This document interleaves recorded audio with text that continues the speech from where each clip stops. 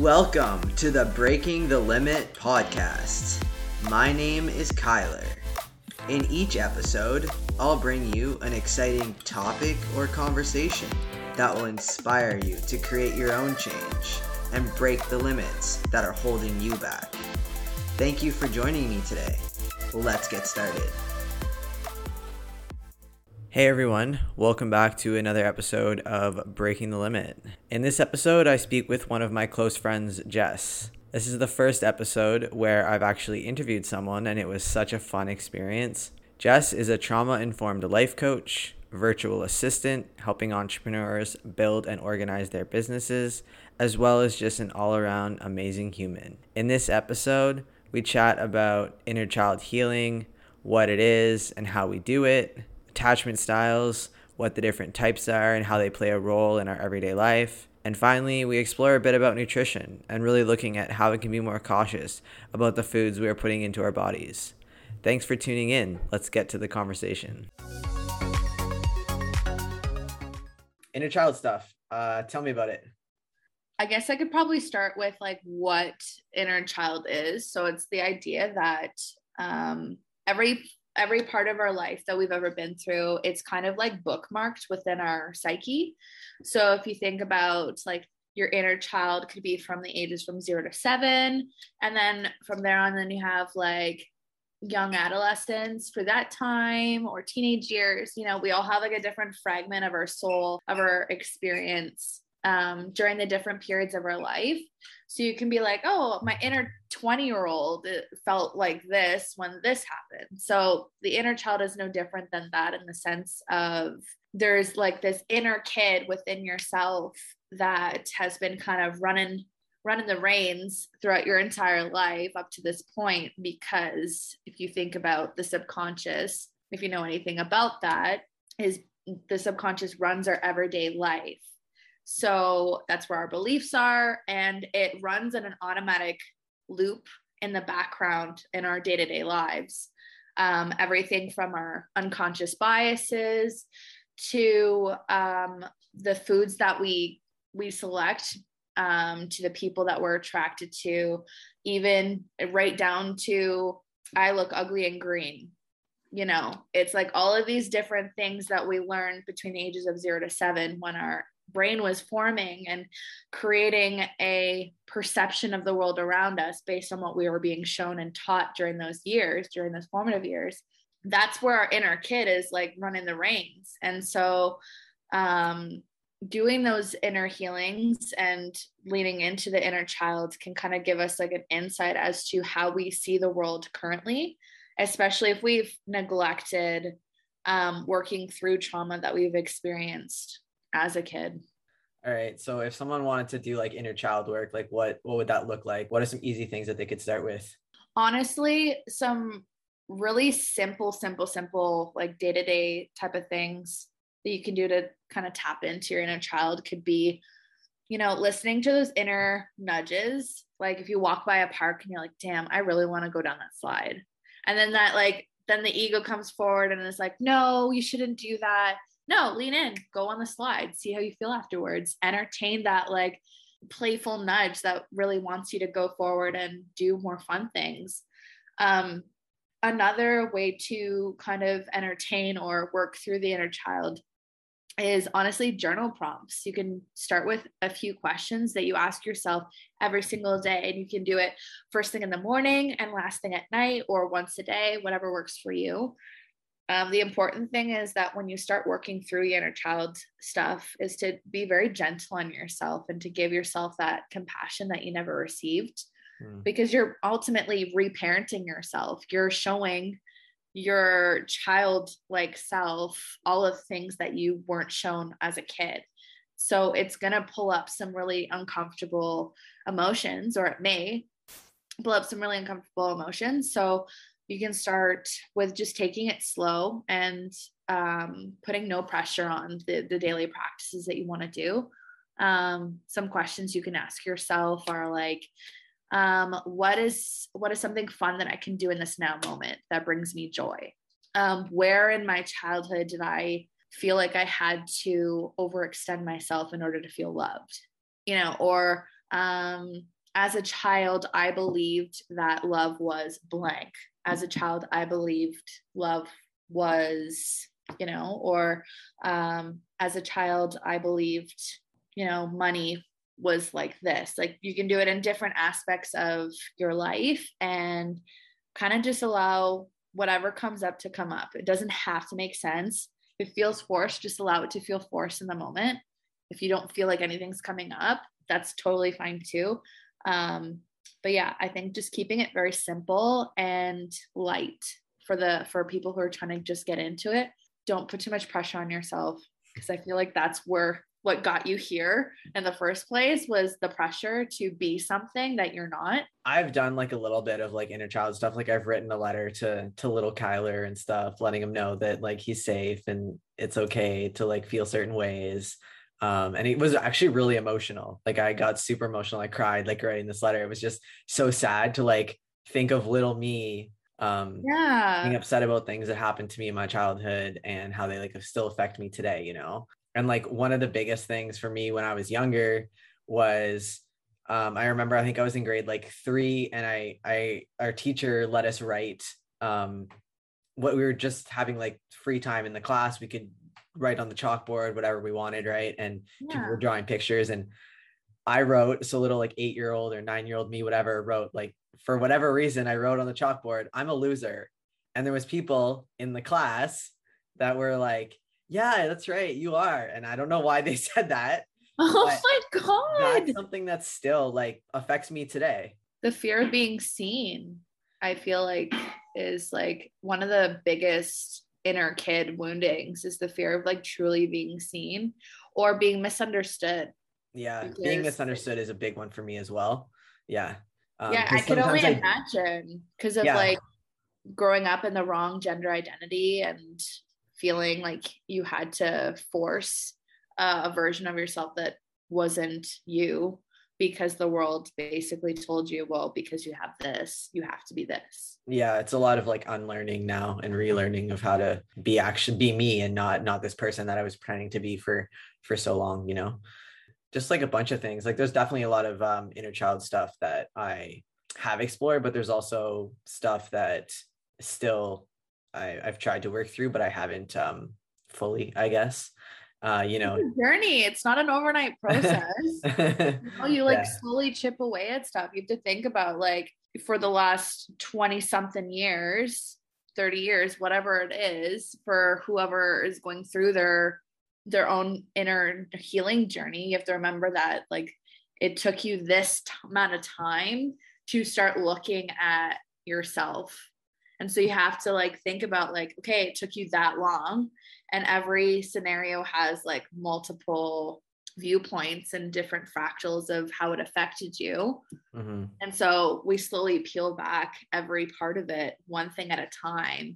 It's not going to be an overnight process, but I mean, yeah, I didn't even know what like inner child stuff was like a year ago. I'd never even heard the term before. Oh, me neither. I was like, oh, I'm going to be like this forever. Yeah. I was like, no, I'm good. Like, some stuff happened in my childhood, but I'm good. I guess even people that have like somewhat perfect, childhoods, everyone has an inner child, right? Everyone has stuff that they have to heal from childhood. They're just, well, yeah, if it's not from their parents, well, I mean, it is going to be from your parents, because your inner child is wounded by the things, not only that were the things that happened to them, it's the things that did not happen. So it's like I watched this thing recently about the people who have insomnia, and if they were told to like go to bed by a certain time as a little kid, and then all of a sudden when they're an adult, they're having a hard time like going to sleep at night, and then you have like a flashback. It's like, oh, it's because my parents would send me to bed, but then I'd hear them out there having fun, and so then I learned sleep is bad. I want to have fun. I think you don't think about it because it's stored in the unconscious and the subconscious. And so then you're just like, why am I stuck in this loop of feeling like I can't sleep? It's like, well, obviously that affected you because you learned that sleep is bad, or you interpreted it because you're interpreting the whole worldview from your childlike mind. It's still just trying to like, like you see like a glass of water. This, as a kid, you could be like, oh, that's a bottle of pop.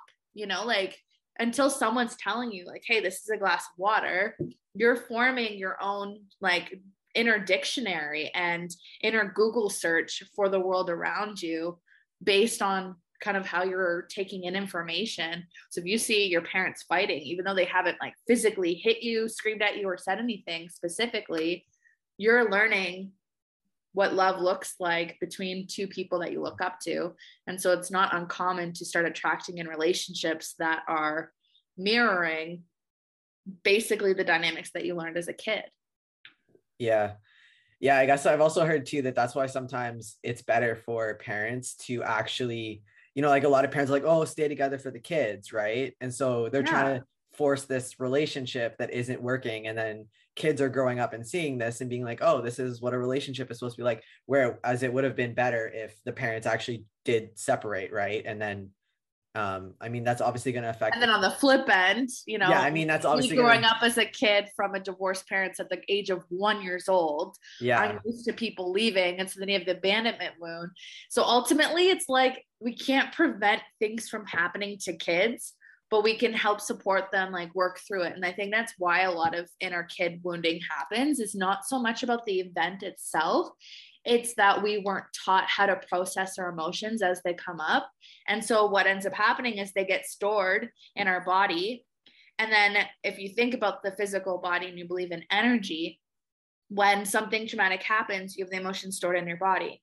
So that emotion gets stored and it affects your energetic field on the outside. What does your energetic field control? Controls your thoughts. And what is the dominant thoughts create? Beliefs. And that's what creates your reality based on your current belief system. And so it's not so much about, again, the event that happened. It's the process in which that we didn't process it or that we didn't work through it when it happened so that we can like integrate that lesson instead of allowing it just get stored and stored and stored and get stuck on top of each other. Because the more that we ignore it, it becomes a shadow aspect of ourselves, which then comes out when we get triggered. So that's the anger, that's the anxiety, that's all of the repressed emotions that we weren't ever taught to work through or accept. It's stored in that shadow aspect, which we can talk about it in another time. But like, it's like the denied aspects of ourselves. And then, so then you wonder why, oh my God, that person is so childish. We got into a fight and they won't talk to me. It's like, well, maybe when they were a kid, every time they talked back and they were like challenging the authority figure in their life or whatever it is, they were taught to listen to them, be quiet, go to your room. And so they were taught anytime there's confrontation, I have to leave the situation because it is not safe for me to speak my truth. Yeah, that's definitely a big one for me too. I don't know why, but I hate conflict. Like I would much rather lie to someone or just shut down rather than actually, have a conflict because I hate conflict. I don't know why really where that comes from. No one likes conflict because it means that your ego is triggered. It means that your ego is being challenged. And the last thing that you want is to be wrong. So it's natural for you to like not like conflict. Not a lot of people like it. And I mean, it's okay to kind of lean into that nudge right now and just be like, okay, I need to step away. But are you stepping away for longer than you need to? Are you avoiding stuff intentionally because you would rather it go away on its own? Mm-hmm. Because it doesn't really go away. It just ends up coming back into your life in another person or another event or another scenario. And then you're like, oh, I'm going to run away from this again. Oh, I'm going to chase this person again. It's like until you stop that pattern from repeating itself, it's just going to keep cycling back. No one likes conflict, but I think just learning how to accept like, okay, I'm feeling really triggered right now. Am I able to be fully present in this conversation without me reacting versus responding? No. Okay, then I need to step away, come back into myself, allow whatever emotions want to come up, and then come back in when I feel a little bit more clear in my energy. And then I can talk to them. Then I can be like, okay, this is how I felt when this came up. This is why I need to step away. I want to unravel this and look at this together so that we can resolve it. I just love everything that you have to say. You know that. So You're so smart. You know so much about all of this stuff. Thank you. My Gemini moon is like, hey, what's up? I do want to talk about attachment styles. So what are the different attachment styles? How do each of the attachment styles show up in dating? There's actually quite a few different types of attachment styles, but I'll just do the three top ones. So there's the anxious attachment, there's avoidant attachment, and then there's the secure attachment. Secure attachment is the one that we're ultimately trying to work towards having, because avoidant or anxious are both on the other ends of polarity. So like secure is kind of in the middle where you can fluctuate from either end, but ultimately in the middle where you're not like basically running away from yourself in order to either run away from a scenario or run away to a scenario and fear that it's going to leave or that you're going to be alone or whatever it is. So the anxious attachment is basically that you're anxious and you feel attached to someone. So if you ever hear the lingo codependency, it's where you have one individual and another individual basically trauma bonded with each other.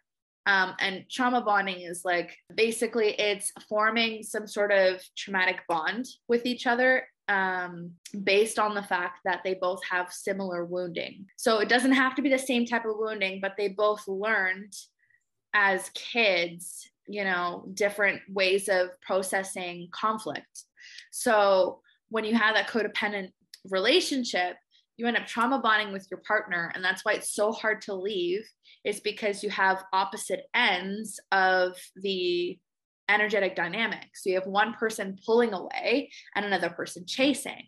And so if you think about it, like you're stuck in a cord and the avoidant person has the one side of the cord, and then the anxious person has the other side of the cord, and the anxious person's like, I'm coming to you, and they're like pulling the cord alongside to keep going and going, and the avoidant person is just like, how do I get rid of this cord? How do I get rid of it? How do I get rid of it? But then there's also this belief within their mind that if they get rid of the cord, they're alone again. So they don't fully leave the scenario. They're still one little tiny pinky toe stuck in the door, but they're ultimately fully out. And then the anxious person is like hurtling their body through the doorway with that one little pinky toe. And the avoidant person's getting triggered by them. And the anxious person's getting triggered by the avoidant. And they're triggering each other, again, forming that traumatic bond. They're both emotionally unavailable to be fully in, because if the person who is anxious in that dynamic were to acknowledge that the other person is pulling away and they're getting triggered by them chasing, they can shift themselves into the secure attachment where they're like, I'm acknowledging that I'm triggering this person by chasing. What can I do differently? Okay, stop chasing. Give them all of the space. I will pull back fully, give them all of the space.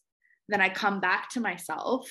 I ground myself back into my body, and I tell myself, okay, this person is triggered by something that I'm doing. They learned this as a kid. Until they are fully going to be present with me, because they're both anxious. It's just anxious attachment is chasing and the avoidant is running away. They're both anxious about something. They're just a different type of style of working through it. In order for either of them to shift the dynamic, the anxious needs to pull away and secure themselves back into themselves, and the avoidant needs to lean in instead of run away. That's the only way that you're gonna be able to like work through that. But ultimately, those are the attachment styles. I kind of like opened up an entire box of like relationship dynamics, but kind of like mixing it in with the inner kid, the inner child. A lot of this was taught by the dynamics within your parents. So you'll notice that your relationships, most of them, you are attracted to the predominant gender specific parental figure that's in your life. So you may notice that your female relationships, whether they're friendships or relationships, they embody a lot of how your mother showed up for yourself. Then on the flip side, if you're attracted to men or male figures, then they can embody the father figure type of dynamic that you saw as a parent, or as them as your parent. You'll notice it's not always like exactly, and so that's why it's kind of a mind trickery type of thing. You don't notice it's happening until then you're in the middle of it, and then you stop and you reflect and you're like, oh my god, my mom used to do this, or my dad used to do this. That's the only time where you're gonna like be able to just like pause and be like, oh my gosh. But when you're like entering into it, most of the time you don't even realize that you're attracted to your parents or the energy of what your parents showed you until it's shown up and you're in it and you're like, oh my gosh, what is going on? Why am I here? How did I get here? How do I get out of this? How do I stop bringing this back into my life? I don't want to date my emotionally unavailable parent. Yeah, I don't know how I got here, but we're here now. We're here now. We're here now. Yeah. We're in it. How would a parent, or how would a child who has a secure attachment have been raised differently from a child that has, or from someone who's grown up to be like anxious or avoidant? So ironically enough, they will very rarely end up in relationships with emotionally unavailable people because they did not leave themselves. So that's where the emotional availability comes up, is with either anxious or avoidant, you are leaving yourselves because you don't trust that you can get through it. You don't know how to process whatever emotion's coming up. So for secure attachment, they are sitting in that uncomfortable feeling. It's not that they don't get triggered. We all get triggered by something. We all still experience events differently. And the thing is, with a secure attachment is, as a kid, they were taught how to process their emotions when things come up and how to effectively and openly communicate when they come up. So if they're feeling, I don't know, triggered or upset by an event that has taken place within a relationship, they can see how the other person is showing up. They can see how they're showing up and just sit in that discomfort, allow whatever wants to come up, and then openly communicate to the other person, hey, when this happened, it made me feel like XYZ. I need this in order to feel safe and secure in this relationship. And right now I'm not feeling secure within this relationship. And if you can't meet these needs, I will need to step away because I deserve more. I deserve to be loved in this now moment. And then on the flip side, as much as you are able to communicate what you need, you are able to receive and honor the other person's communicating their needs. And if you're unable to meet those needs because they kind of counteract or conflict with your current present needs, like for instance, you're in a relationship with someone who wants to take a job in Atlanta, but you live in Ottawa, and one person needs you to move there with them in order to make the relationship work, but you are fine doing the long distance. That's in that moment where you honor yourself and the other person's needs and like, I honor and I love the fact that you've openly communicated that you need me to move. However, I cannot honor that need for you because I'm not willing to leave my current residence because this is what I need in order to feel happy in my own life. So I'm lovingly releasing you from this partnership. Or, are you open to coming here or staying here and sacrificing this job opportunity? But then that's within the other person's inner battle that they have to go with, because then they're sacrificing something that they deeply desire. And so then you're not taking on their stuff as your own. You're allowing them to work through it on their own. All you're expected to do is own your stuff and hold space for the other person when you're in the relationship with them so that they can feel safe in order to show up as who they are and how they're feeling. So that's secure. Anxious avoidant would be like, so I kind of want to move to Atlanta, but like you didn't ask me to like come with you or like to come with me. I'm just not going to talk to you for the next week. And I'm going to make you wonder what you did wrong. And then the anxious is like, hey, what's wrong? I haven't heard from you in a while. What's going on? Why aren't you talking to me? Hello, hello, hello. What's going on? Are we breaking up? Oh my God, you're such an asshole, or you're this or that. And they just like get so triggered by the other person pulling back and they're triggering each other because they're both not openly communicating and acknowledging the fact that they're feeling triggered by someone else not doing something versus, I need to move. I'm feeling really scared right now about our relationship and a lot of different things in my life. Can you hold space for me right now in this moment? Even as uncomfortable as this conversation is going to be, because it's challenging our current structure of a relationship. And people can be like a combination of both anxious and avoidant. Totally. That's what I mean by like secure. You can shift along the line of it all, especially if you have old woundings in that. But it's ultimately the state of consciousness where you bring conscious awareness to your actions and your reactions and your patterns in your day-to-day life, and that self-inquiry where you're like, what am I still stuck in? What am I doing that is not honoring all of who I am? Because ultimately, either type of attachment style is you're leaving yourself for another person, or you're leaving yourself to avoid an emotion. You're leaving yourself. Secure is like just being in it, in all of the stickiness and all of the grossness, and just being there through all of it. That's, I guess, kind of the big difference between it all, and the sense of like, we're still going to have icky days where we want to run away from all of our problems or chase after it. Like, for an example, running away from a phone bill that's been chasing you for years, and it's going to go to elections or whatever. That's avoidant attachment within like your day-to-day life, or avoiding your boss who wants to have a difficult conversation.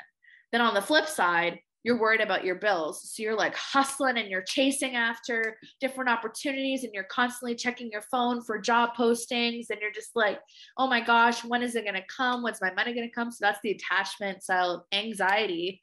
And then secure attachment is, holy crap, I am feeling really triggered right now by money on both ends of it. I need more money. And I have a bunch of stuff that's like really triggering me right now because I want to run away from it. I'm going to come back to myself and just ground in this moment, allow whatever wants to come up, maybe talk to a friend about what you're going through, have them hold space for you so you can look at, different plans of action, and then you can create a plan. And then you can also set intentions with the universe, with life itself, with God, source, whatever you believe in, and just being in that moment and asking for what you need, and then allowing the universe to send you little nudges like, hey, you feel right now inspired to go on Indeed and post, check out this field of work. And then, so then you look at the different job postings and then you apply anyways, and you just let go. You just allow it to come to you. You did the creative, inspired action, and you're going to let go. You're not going to chase. So then that's where you're challenging that anxiety thing. And then if you get a bill in the mail, you look at it and you sit with all that discomfort, and you just sit in it and allow whatever wants to come up. And then you look at it and really start to formulate a plan for it. And then ask the universe again what you need in order to resolve it. So that's how you can move through these things outside of love in your day-to-day life without being like stuck in the either end. Because there's still going to be days where you want to run away from your stuff. There's still going to be days where you want to chase after your stuff. That's okay. That's part of your human experience, part of your programming as well. The only thing that's going to change that is sitting in it and feeling it and allowing whatever wants to come up and talking about it. The amount of inner kids that are wounded into silence is unreal. So many of us have like chronic throat infections and weird throat issues and chest issues too. Like if you have asthma, or if you get chronic like strep throat or tonsillitis, or you had to get your tonsils removed, or you have like allergic reactions that start in the mouth, or even your nose, like everything from below your eyes down to your throat, like where your thyroid is, all of that. If you have any issues with any of those body parts from that mapping area, you were likely suppressed into silence, silencing your voice, abandoning your own opinion, people-pleasing programming. Yeah, I mean, I had asthma when I was a kid. I grew out of it. I don't have it anymore. And there were several years where I would get strep throat 2-3 times a year for a couple of years in a row there. How about now? Oh, I haven't gotten strep throat in years. And like I said, I grew out of the asthma when I was, I don't know, maybe like a teenager, like 13, 14. I don't think that was maybe it was related to that, but I think a lot of it was related to the old windows in my bedroom, to be honest. That's fair. Yeah. Yeah, a lot of us have But mold poisoning. I was also like a very shy kid. I didn't talk a whole lot. I always like hid behind my mom when people tried to talk to me. And Yeah. I always just let, my mom or my parents talk for me type thing. I still see that showing up actually in my life sometimes. I always want to like You hold back, you get like really intense flumminess in your throat at all or in your mouth? Like just like weird phlegm that comes up. Yeah, the odd time. So your throat is still imbalanced. It's just you likely probably smoke marijuana or smoke any type of substance, nicotine or whatever it is, and it actually numbs your connection to your body. And so the phlegm actually comes up when your lungs trying to like work through stuff. So you'll notice that you likely feel like the anxiety in your chest a lot of times versus like right at the pit of your stomach or like, because it's like your body is telling you where stuck energy is. So that's why, like, if you ever feel like that phlegminess, think about where that's coming from. It's literally coming from here. It's trying to come up. And especially when you have that phlegm, it's because your lungs are trying to relubricate themselves because it's dry. And your bronchial nodes, if you know anything about the body, it's just like trying to like expand and contract and like allow oxygen to come in and leave. If you find that you don't breathe enough in a day and you get really, really anxious, it's like, okay, or you yawn even. It's like, let's get you back to your heart. Let's get you back into your body. And the phlegm coming up into your mouth and from your throat, or even if you have to clear your throat, or, those are all little signs telling you like, hey, come back. That, or if you have like a history of needing braces or having like cavities in your mouth or like tooth issues, or you get like a weird like tongue thrush happening or whatever it is, or you need your wisdom teeth removed. It's all attached to this part of the body, or sinus infection, ear issues. They're all connected to your throat. It's so complex.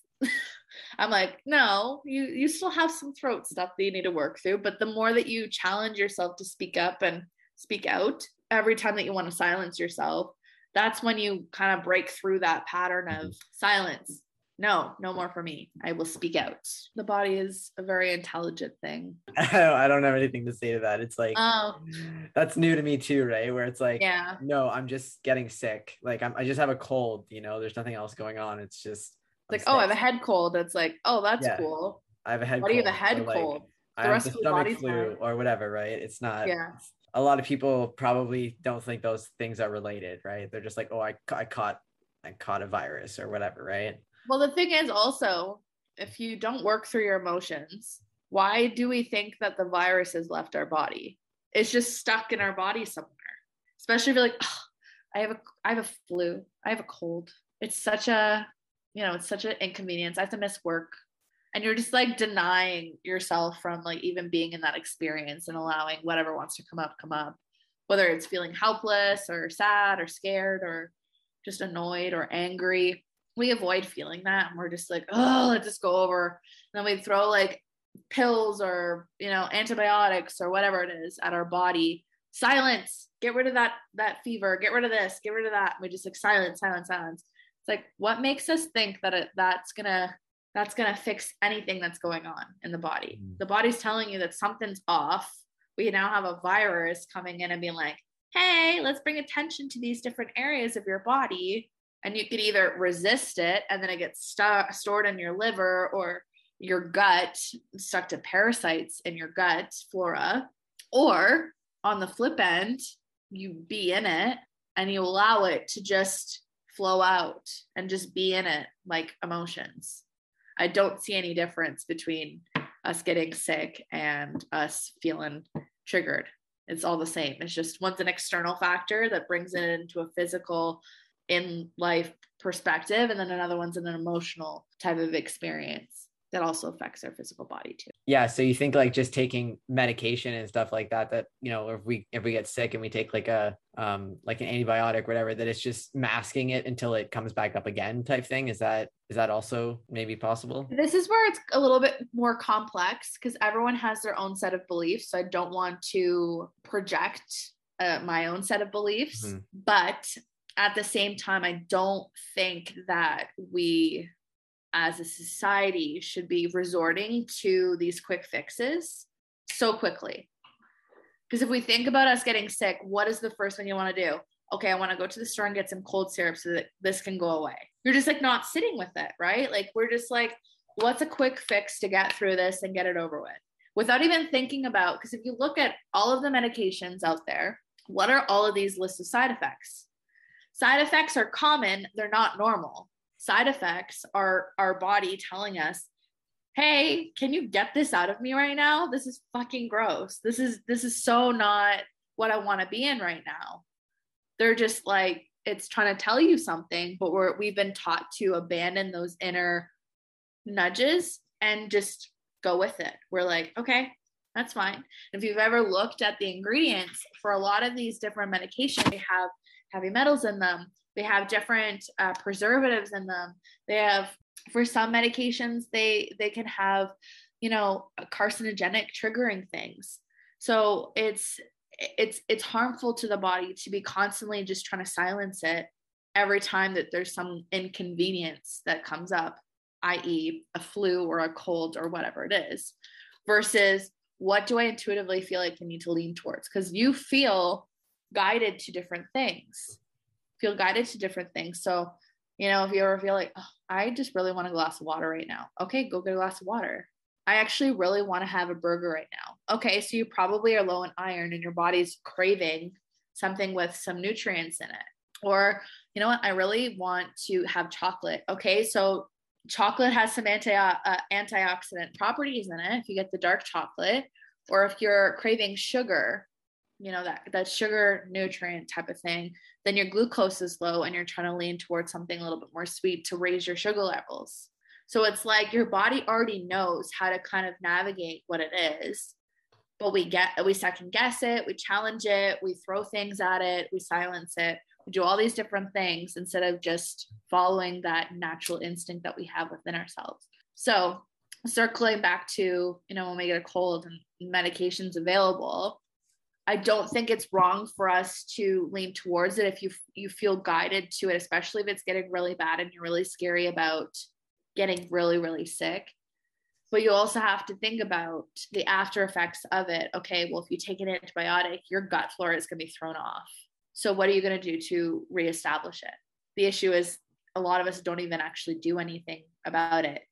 We just are like, okay, it fixed everything. Now I can go back to my 9-to-5 job. And 3 months from now, I'll get another infection because the infection didn't go away. It stayed in your body. It just got diluted and shifted somewhere else. Because I kind of visualize like medication, kind of like when you when you do like those dry erase boards, and you have like those like dry erase markers and you draw on the board itself, and then you wipe it away, but there's still like a stain on the board. That's kind of how I see like taking medication. It's like, sure, I diluted something that came up, but it's not fixing the issue. The reason why we get sick, the reason why we have different things come up is because we're not working through something and something's stored in our body and it's trying to bring awareness there. Naturally, if you think about the virus that's been going around right now, it affects the lungs. What is connected to the lungs? Well, the lung is in our heart chakra area, our heart center. Well, it's affecting our life force because we've been taught to abandon ourselves as a society. So naturally we're like, okay, I'm going to abandon myself. Oh, wait, I got the virus. And then you're stuck to stay at home and you're forced to go in and look at everything and surrender at the most extreme level, So, I mean, not everyone's going to believe the same thing that I do. That's kind of where my viewpoint is when it comes to taking medication. It's not anti it. It's just, what are you going to do after you're done it? Are you going to clear that from your body still? Because it didn't get rid of it. It's still there. Now you have to find another plan of action to rebalance everything now that you've thrown something really intense at it.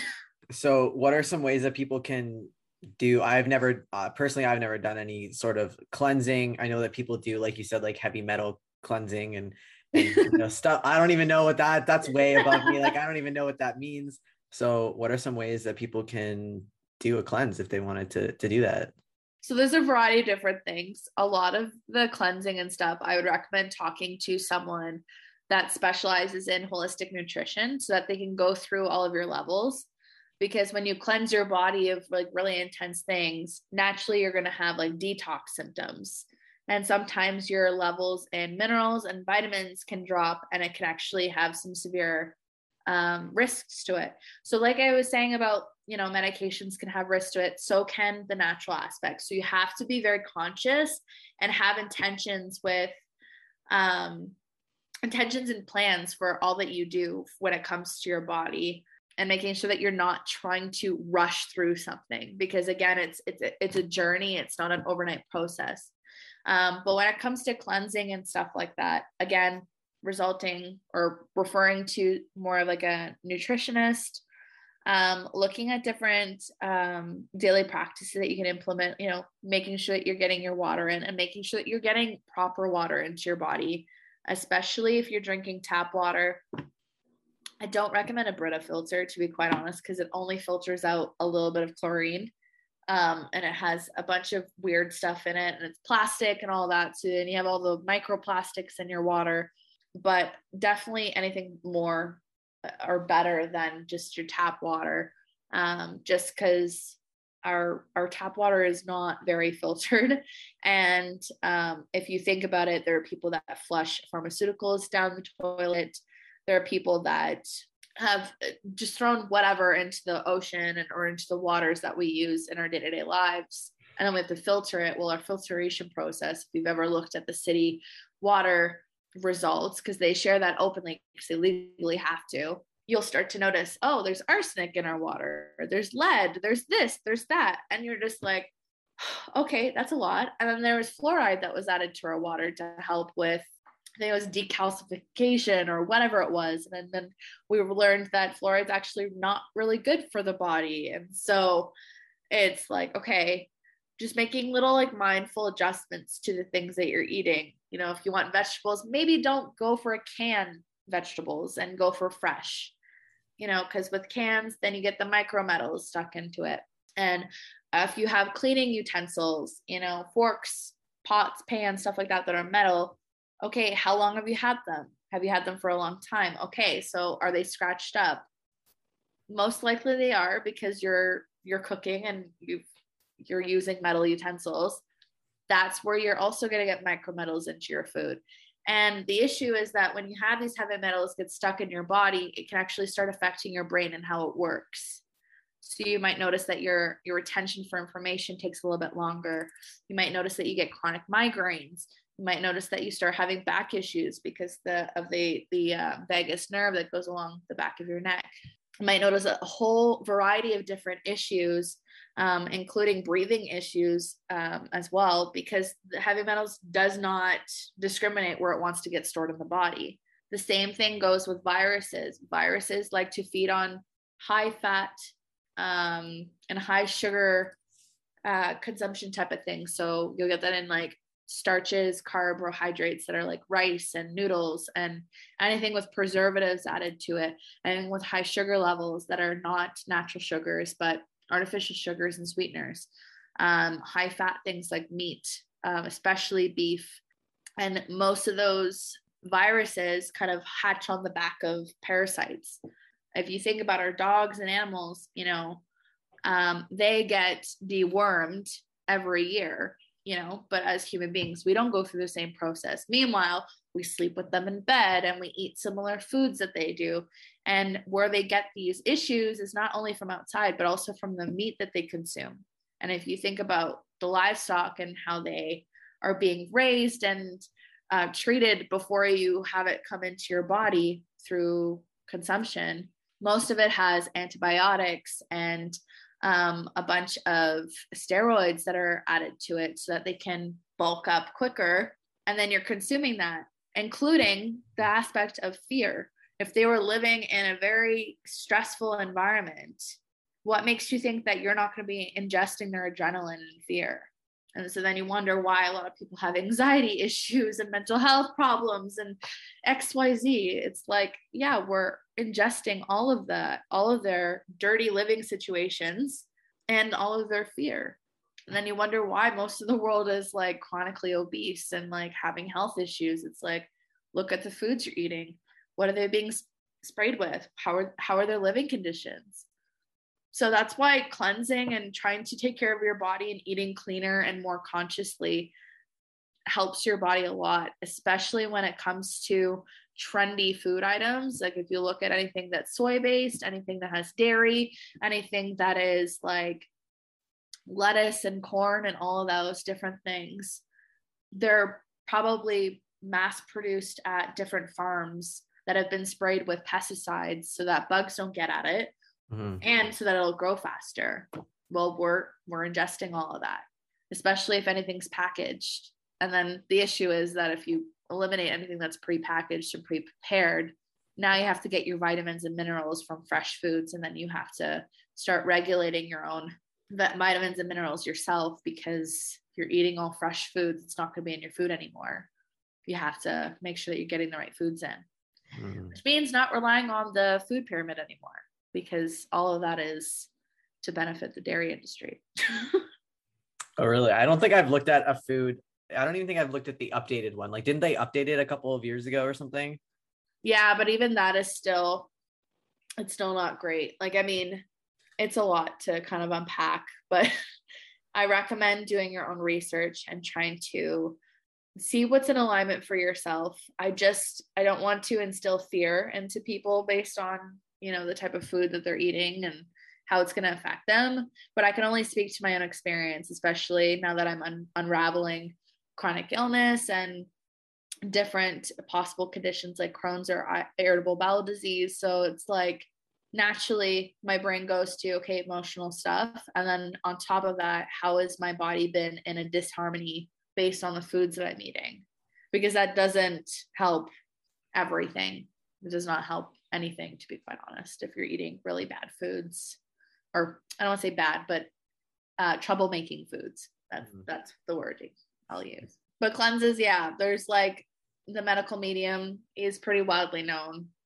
I follow a lot of his protocols. I had a heavy metal detox smoothie, which is like wild blueberries and like bananas and cilantro and barley wheatgrass and spirulina. It's not like I'm taking like this little supplement thing and then I'm like pooping my pants on the toilet for years on end. It's like, no, I'm eating like whole food, organic produce type of things to help clear out stuff. And he's found that different fruits and vegetables have different properties, especially celery and thyme. They both have a antihistamine type of effect, especially with thyme. Make sure to have that at nighttime, but it's like the equivalent to like a natural Tylenol or Advil. It like helps with the inflammation and brings it down. With celery juice, it helps regulate your blood sugars, or at least that's what he said. And it helps with calming down the gut, which is where a lot of the issues with digestion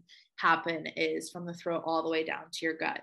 So you can start there. That, or you can go as extreme as coffee enemas, where you take an enema and you put like room temp coffee up your butt to clear out any pathogens and viruses that are stuck in your body. Because again, it gets stuck in your gut. Consult someone that you trust that is certified in these different fields, so that you can have someone overlooking it, because otherwise you'll end up like me, where I was deficient in vitamins and minerals and had to go to the hospital and have my blood taken, and then they were telling me that it's all in my head because they don't specialize in nutrition. Is there certain vitamins that you take every day? So right now I'm taking a variety. Like I have my own little mini holistic pharmacy.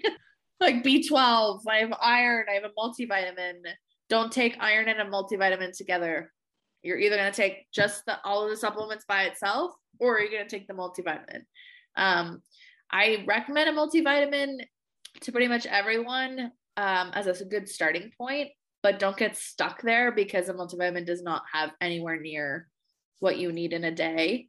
I'm not going to tell anyone how much you need in a day, because that is not my field of expertise. But yeah, we're not getting enough in a multivitamin for sure.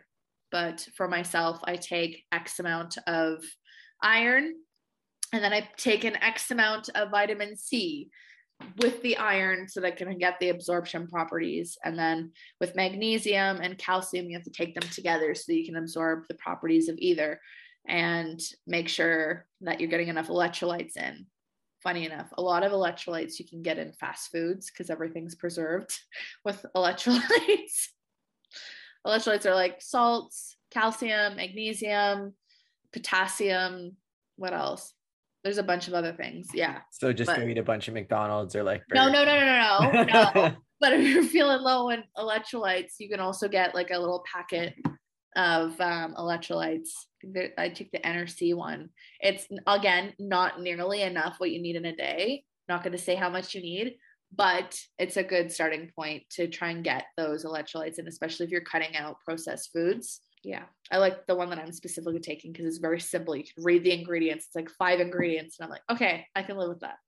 Those are the best kind of products. Yeah. The ones that you look at the and it tastes so good. And I'm like, I can pronounce all of these words, and like, there are 5 of them. Beet juice. It's like this and this, like raspberry juice and this, and I'm like, okay, I can read that. It doesn't say like xylophone on it, and I'm gonna be like, oh. Exactly. Yeah, like the list of ingredients is like 20 ingredients, and you can only list like 2 or 3 of them, and the rest you're like, well, I hope that is okay that I'm putting that in my body. I don't know. Yeah, fingers crossed. Yeah, we'll see what happens. All right, thanks for joining me, Jess. Tell people where they can find you. Okay. Well, I just started my own podcast. It's the Self-Healing Podcast with Jessie. And I also have an Instagram page where I post daily different things about inner child work, the ego, attachment styles, self-healing tools, spirituality. It's like a free-for-all on there because I just follow my creative inspiration. But you can follow me at Self-Healing with Jessie, Jessi. Yeah, outside of that, that's basically the 2 places you can find me is on Instagram or on my podcast. For now, I'm working on creating a membership portal for people to do the self-healing stuff. And then once a month, they get to join a group call where we do like little full moon circles or inner child healing type of stuff. Thank you so much for listening. If you enjoyed this episode, please like, comment, share, and subscribe on whatever platform you listen to your podcasts on.